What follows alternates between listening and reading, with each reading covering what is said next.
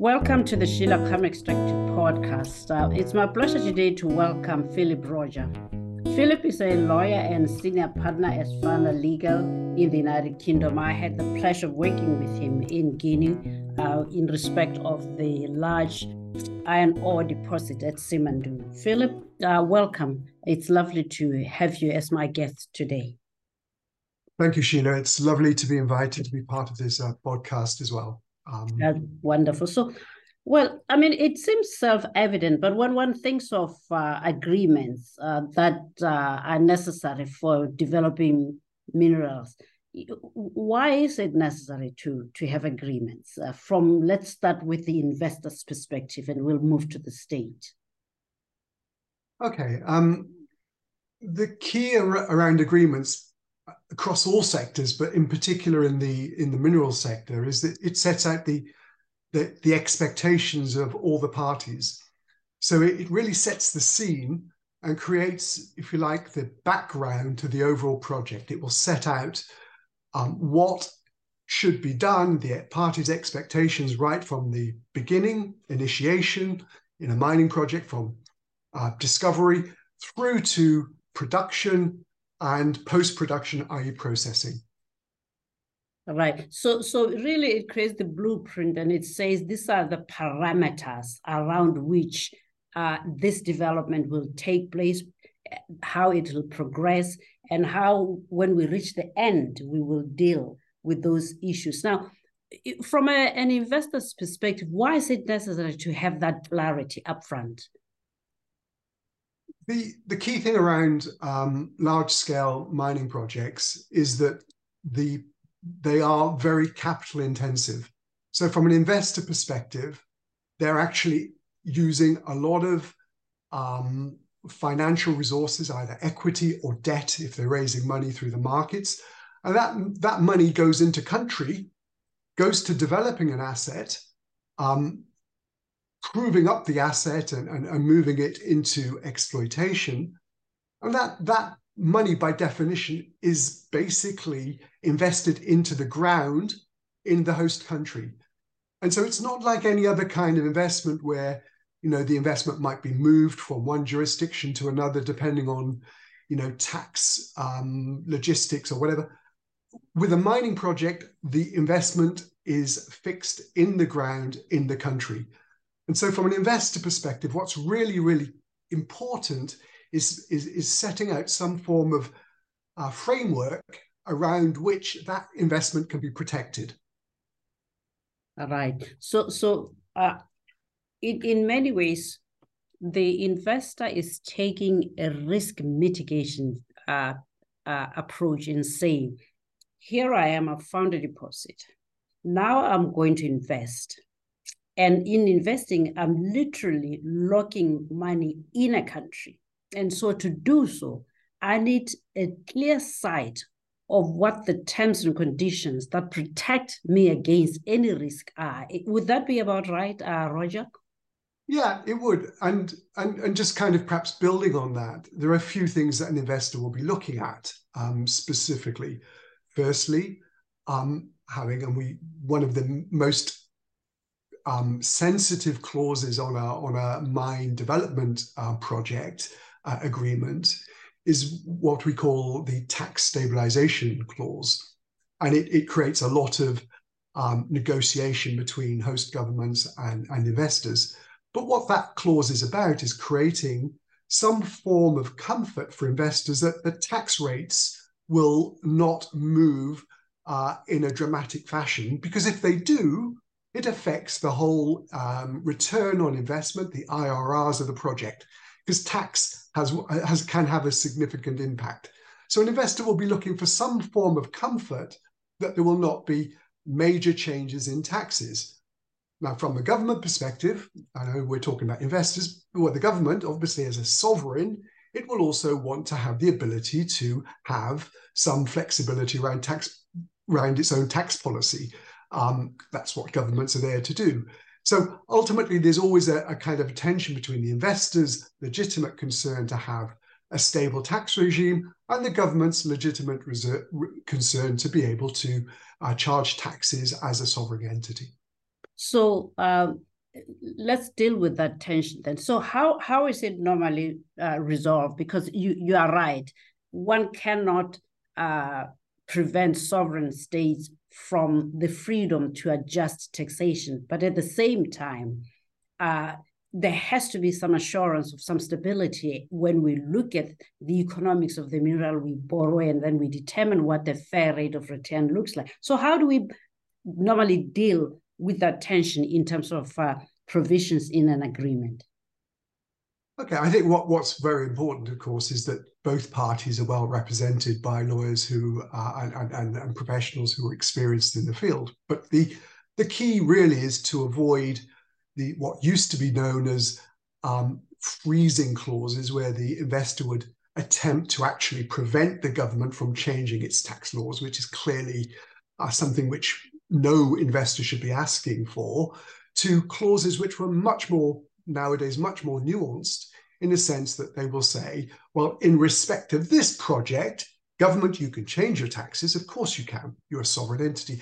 But when it comes to this specific project, we, as between private entity and government, will agree a special tax regime that, insofar as this project is concerned, X, Y, Z taxes will not change.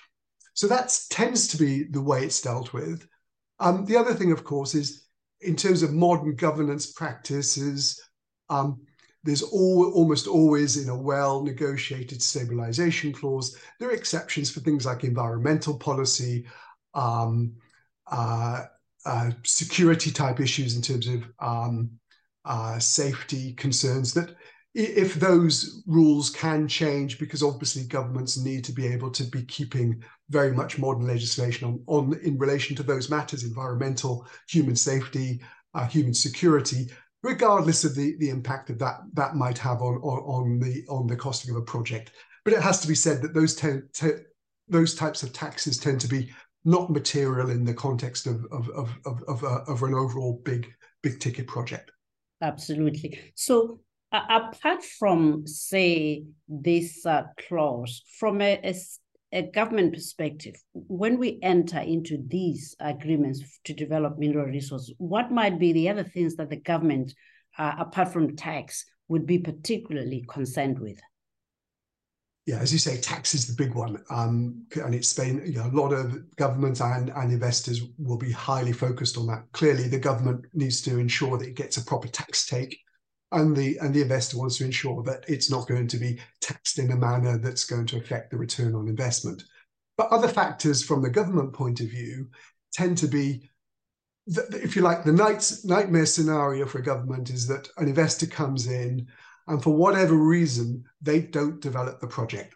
So the project is in some form of paralysis and just doesn't develop according to an agreed time frame.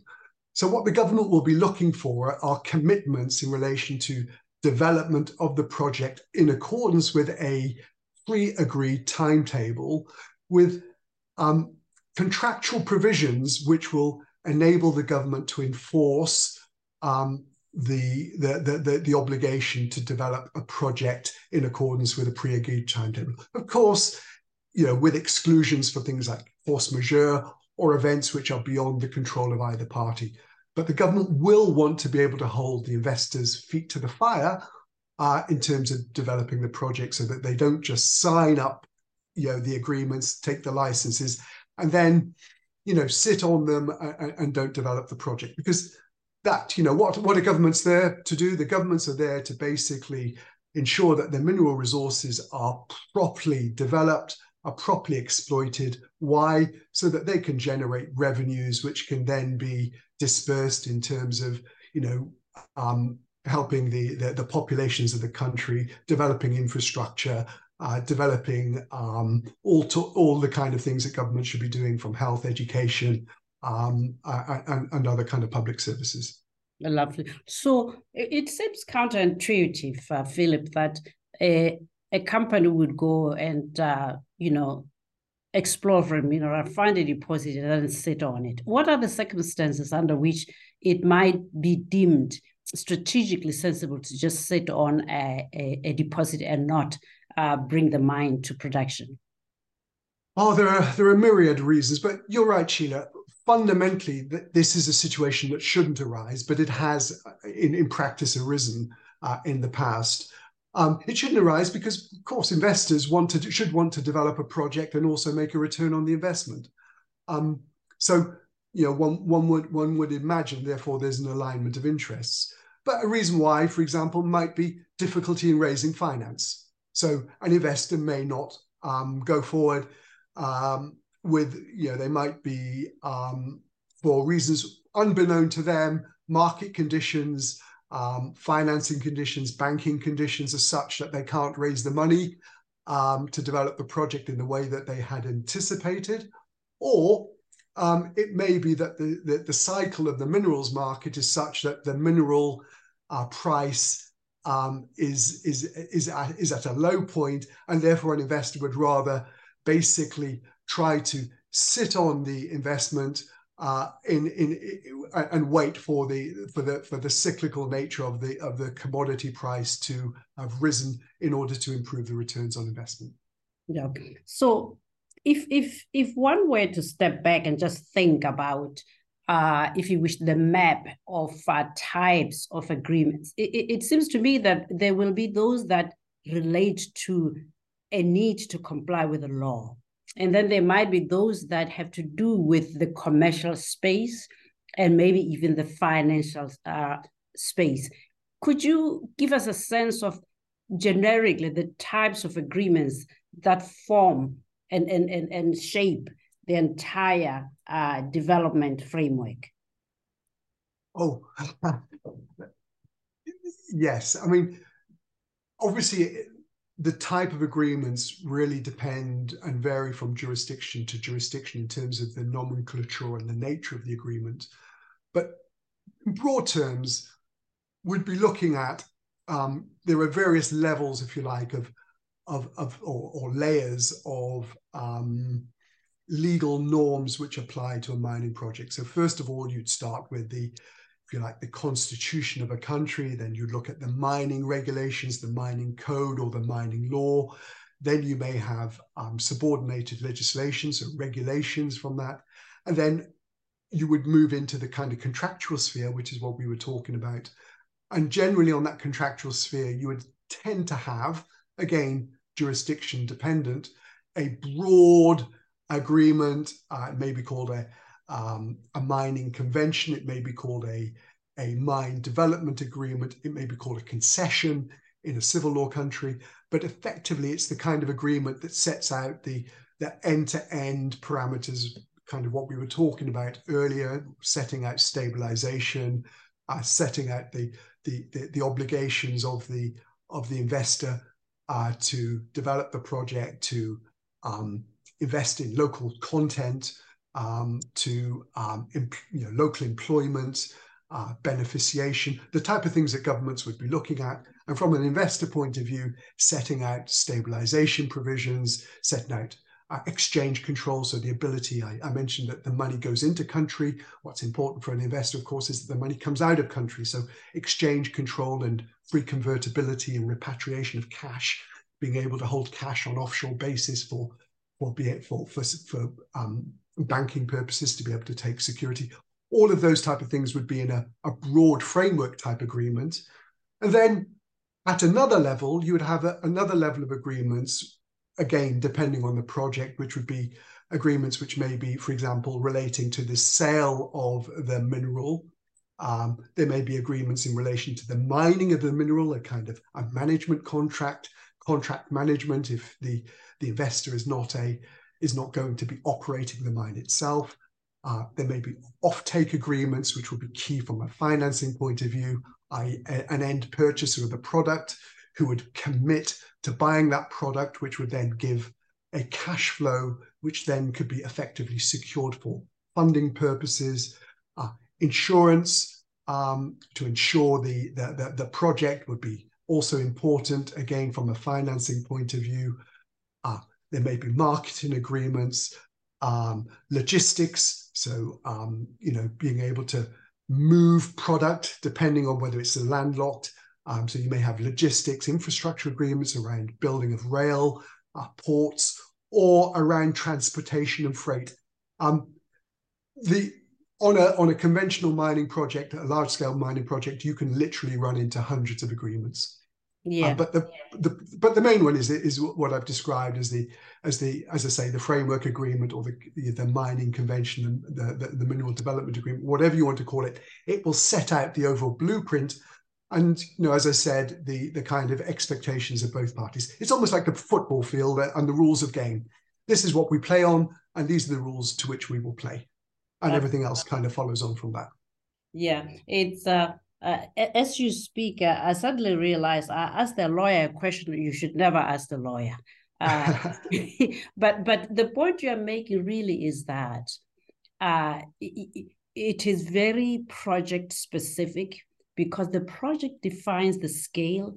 The project defines the country and the jurisdiction in which it's taking place, and the laws of that country. It tells us also the type of company, its capabilities, its needs. It tells the location versus the markets. And that when you put all that together, the necessity to create, as you said, that those clear rules of engagement legally, and also that's sort of what's going to finally determine the type of agreements. But you make mention of the offtake agreement and the fact that it's key to being able to engage financiers. Can you elaborate a bit on that, Philip?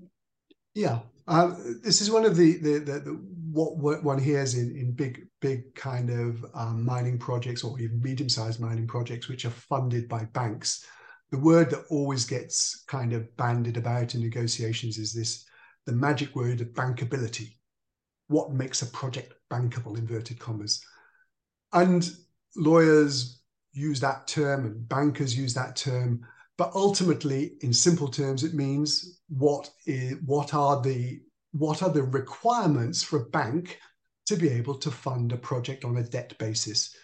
And that is, what is the bank's requirement in terms of the coverage, effectively the security coverage that it needs. When I say security, I mean the ability to take security, mortgages or charges or pledges, to be able to ensure that it feels comfortable that it can receive, it can enforce rights in the event of there being a default. Now, this is a very, very tricky area, because, of course, banks don't want to. The last thing a bank ever wants to do is enforce the security, because then suddenly it's having to run a project that banks are not there to run projects, right? So they then it becomes an awful lot of work for them to be able to take over that type of thing, because that's not their job. Their job is to lend money and make a return on the lending activities. But the bankability, one of the key aspects of the bankability is looking at the project cash flows over which security can be taken. So the bank can effectively say that money in a default situation can be paid directly to me to be able to repay the senior debt, the amount I've lent to the investor. And one of the key sources, if not the key source of revenue for a project, is clearly the revenue through the sale of the end product, the mineral or the processed mineral, depending on the type of project. And that cash flow is generated by what's known as the offtake agreement.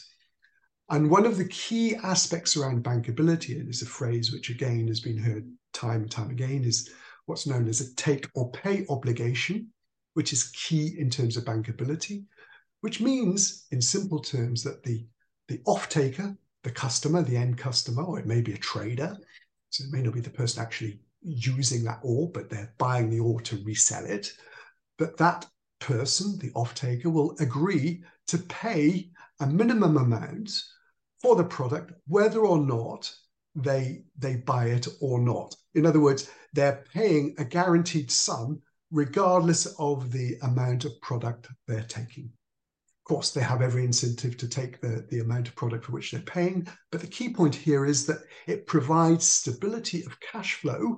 The bank will know that regardless, come rain or shine, the offtake is going to pay an amount. And why does the bank interested in that? Because that amount then enables the project company, the investor in essence, to be able to have sufficient cash flows to pay off the interest on the debt and whatever principal repayment requirements there are. So, and obviously from a banking perspective, from the bank's perspective, the off-taker is therefore putting its balance sheet on the line.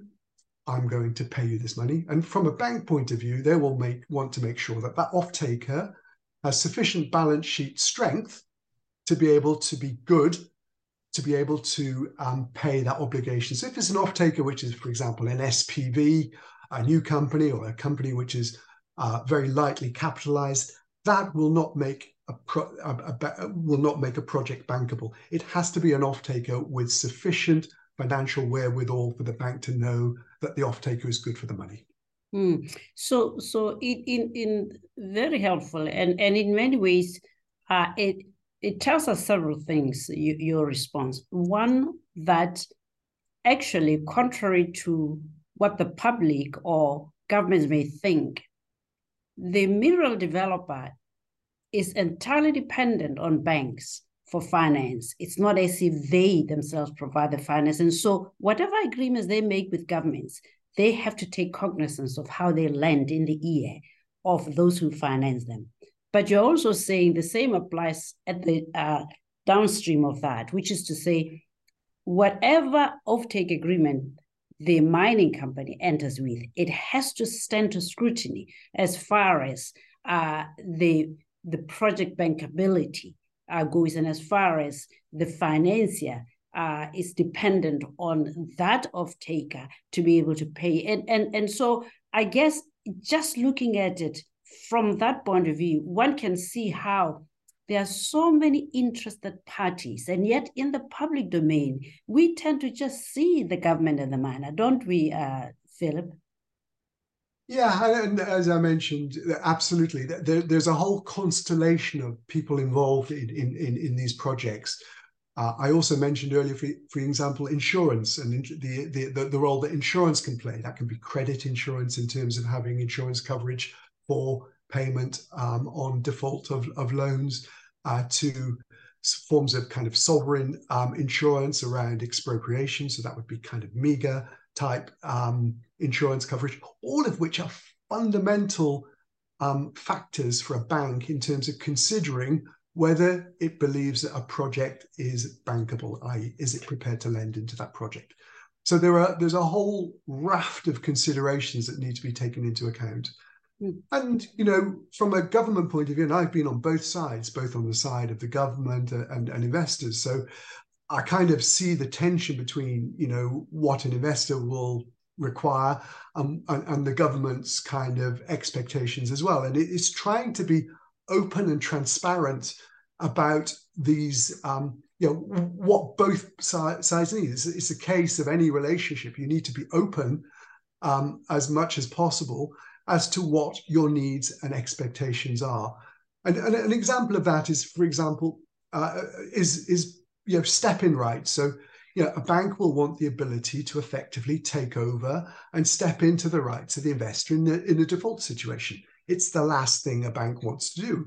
It's the ultimate end recourse, but ultimately it's fundamentally important.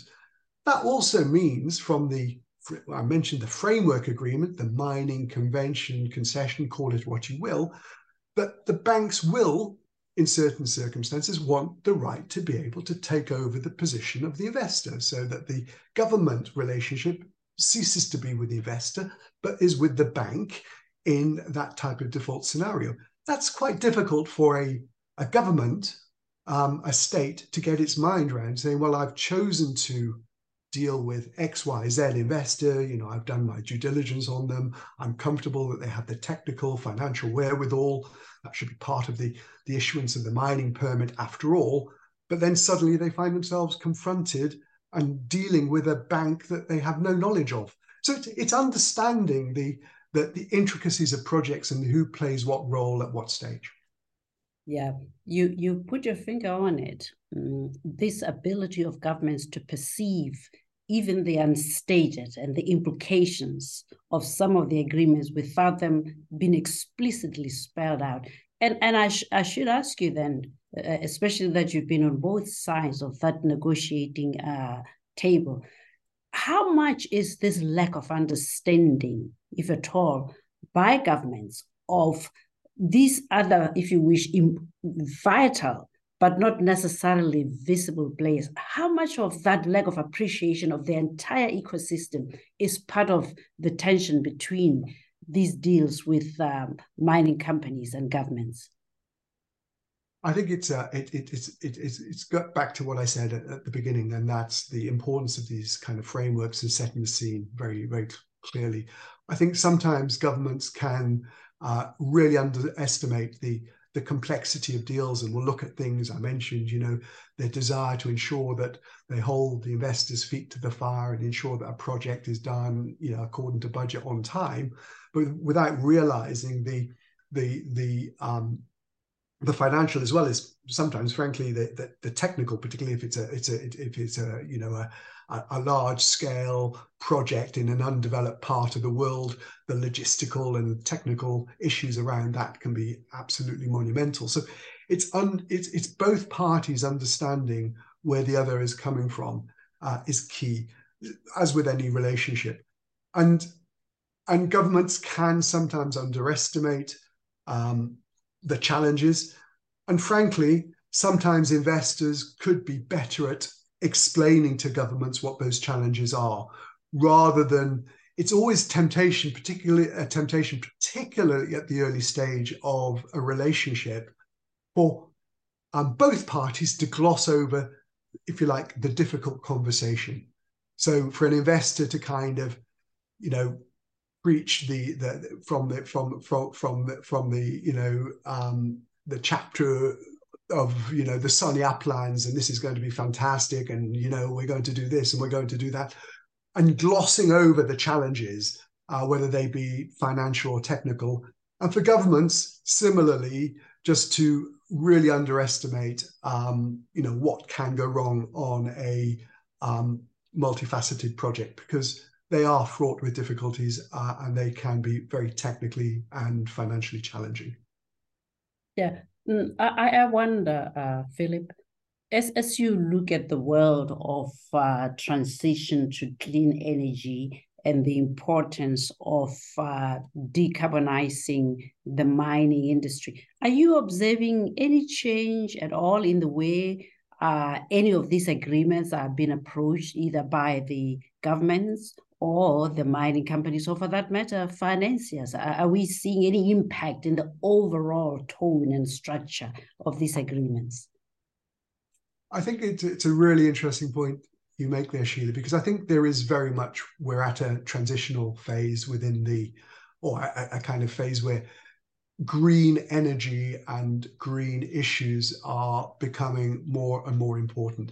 Now, banks take these issues very, very seriously in terms of their own lending requirements. So the development banks have always been very, very, very focused on environmental issues, and green energy particularly is right up there as a key concern. From a, if you like, from a financing point of view, that is therefore one of the key criteria to being able to lend into a project, to make sure that there is an efficient use of resources and effectively using as much renewable within mining projects as possible. And some mining projects, again, depends on the projects, but some of them can be very high, energy intensive. And there you get into one of the things I kind of touched on earlier, and that is, if you like, what governments will be looking at in terms of the overall package of what a mining company may be doing. And that may be, for instance, looking at generating hydropower, which not just for the project itself, or wind power, not just for the project itself, because it's required for the project, but also then creating local generative capacity for other uses, whether that's local population or other industry, as part of a general economic development plan. But the focus is very much on decarbonizing and using green energy and renewable energy as much as possible. And in many of these countries, there is huge scope for both solar, so PV technology, wind, as well as hydro. So Well, it's right up there. Yeah, it's good to hear, and I can see how the banks would essentially be insisting on those, because of course it has bearing on their own carbon footprint, and it has bearing on the sentiment of the markets and their shareholders. Here's a last question for you, Philip. I mean, we assume, of course, that once we enter agreements, that everybody complies, that nothing happens, that leads to some kind of dispute, and yet ever so often it does happen. So it brings me to the question of dispute clauses and the role they play potentially in stabilizing, but also in ensuring some kind of order should there some dispute arise. What can you tell us about the importance of these clauses in these agreements? I'm going to give you, as a lawyer, probably an answer to this question, which at first might appear to be a bit surprising. I firmly believe that if you get to a situation within a mining project, or any project for that matter, where you're grabbing the agreement and looking at the dispute clause, you've already, in a sense, lost the game. So the dispute clause is the ultimate last resort, and it should be considered as the last resort. And I would urge investors and governments on both sides of the table to negotiate, mediate, do whatever they can to avoid arriving at a formal dispute resolution clause, which would generally be some form of arbitration. Because once you're there, what you've done is you've kind of crystallized a conflict between the investor and the government. And that conflict, once it's crystallized and once you're within an arbitration type forum, will take years and years and years to resolve. And at the end of the day, that doesn't really do anybody any good. Of course, at the end of the arbitration, there will be a decision one way or another, and then there will be a winner or loser. But ultimately, if you start looking at the world in terms of winners or losers in large-scale mining projects, I firmly believe that's not the way to look at it. You should be trying to align interests and looking at, the Chinese always use this phrase, win-win. But I think there's a lot of merit in that phrase. But giving, if you like, the more technical legal answer, arbitration, international arbitration, generally ICSID, which is a World Bank forum, which has sovereign backing, which protects investments, is one of the favored fora for arbitration. And ultimately, that's where investors will be looking for some form of out-of-country international arbitral forum where they know that ultimately there will be a neutral arbitrator, and where there will be an effective enforcement regime. And that would, as I say, generally be ICSID, sometimes ICC, but in any event, the international investor will be looking for international arbitration. That's fantastic. Well, Philip, that's all we have time for today. Thank you very much for joining the Sheila Khama Extractive Podcast. I'm certain that my followers will find your answers and insights very helpful. Thank you very much. Thank you, Sheila. It's been a pleasure.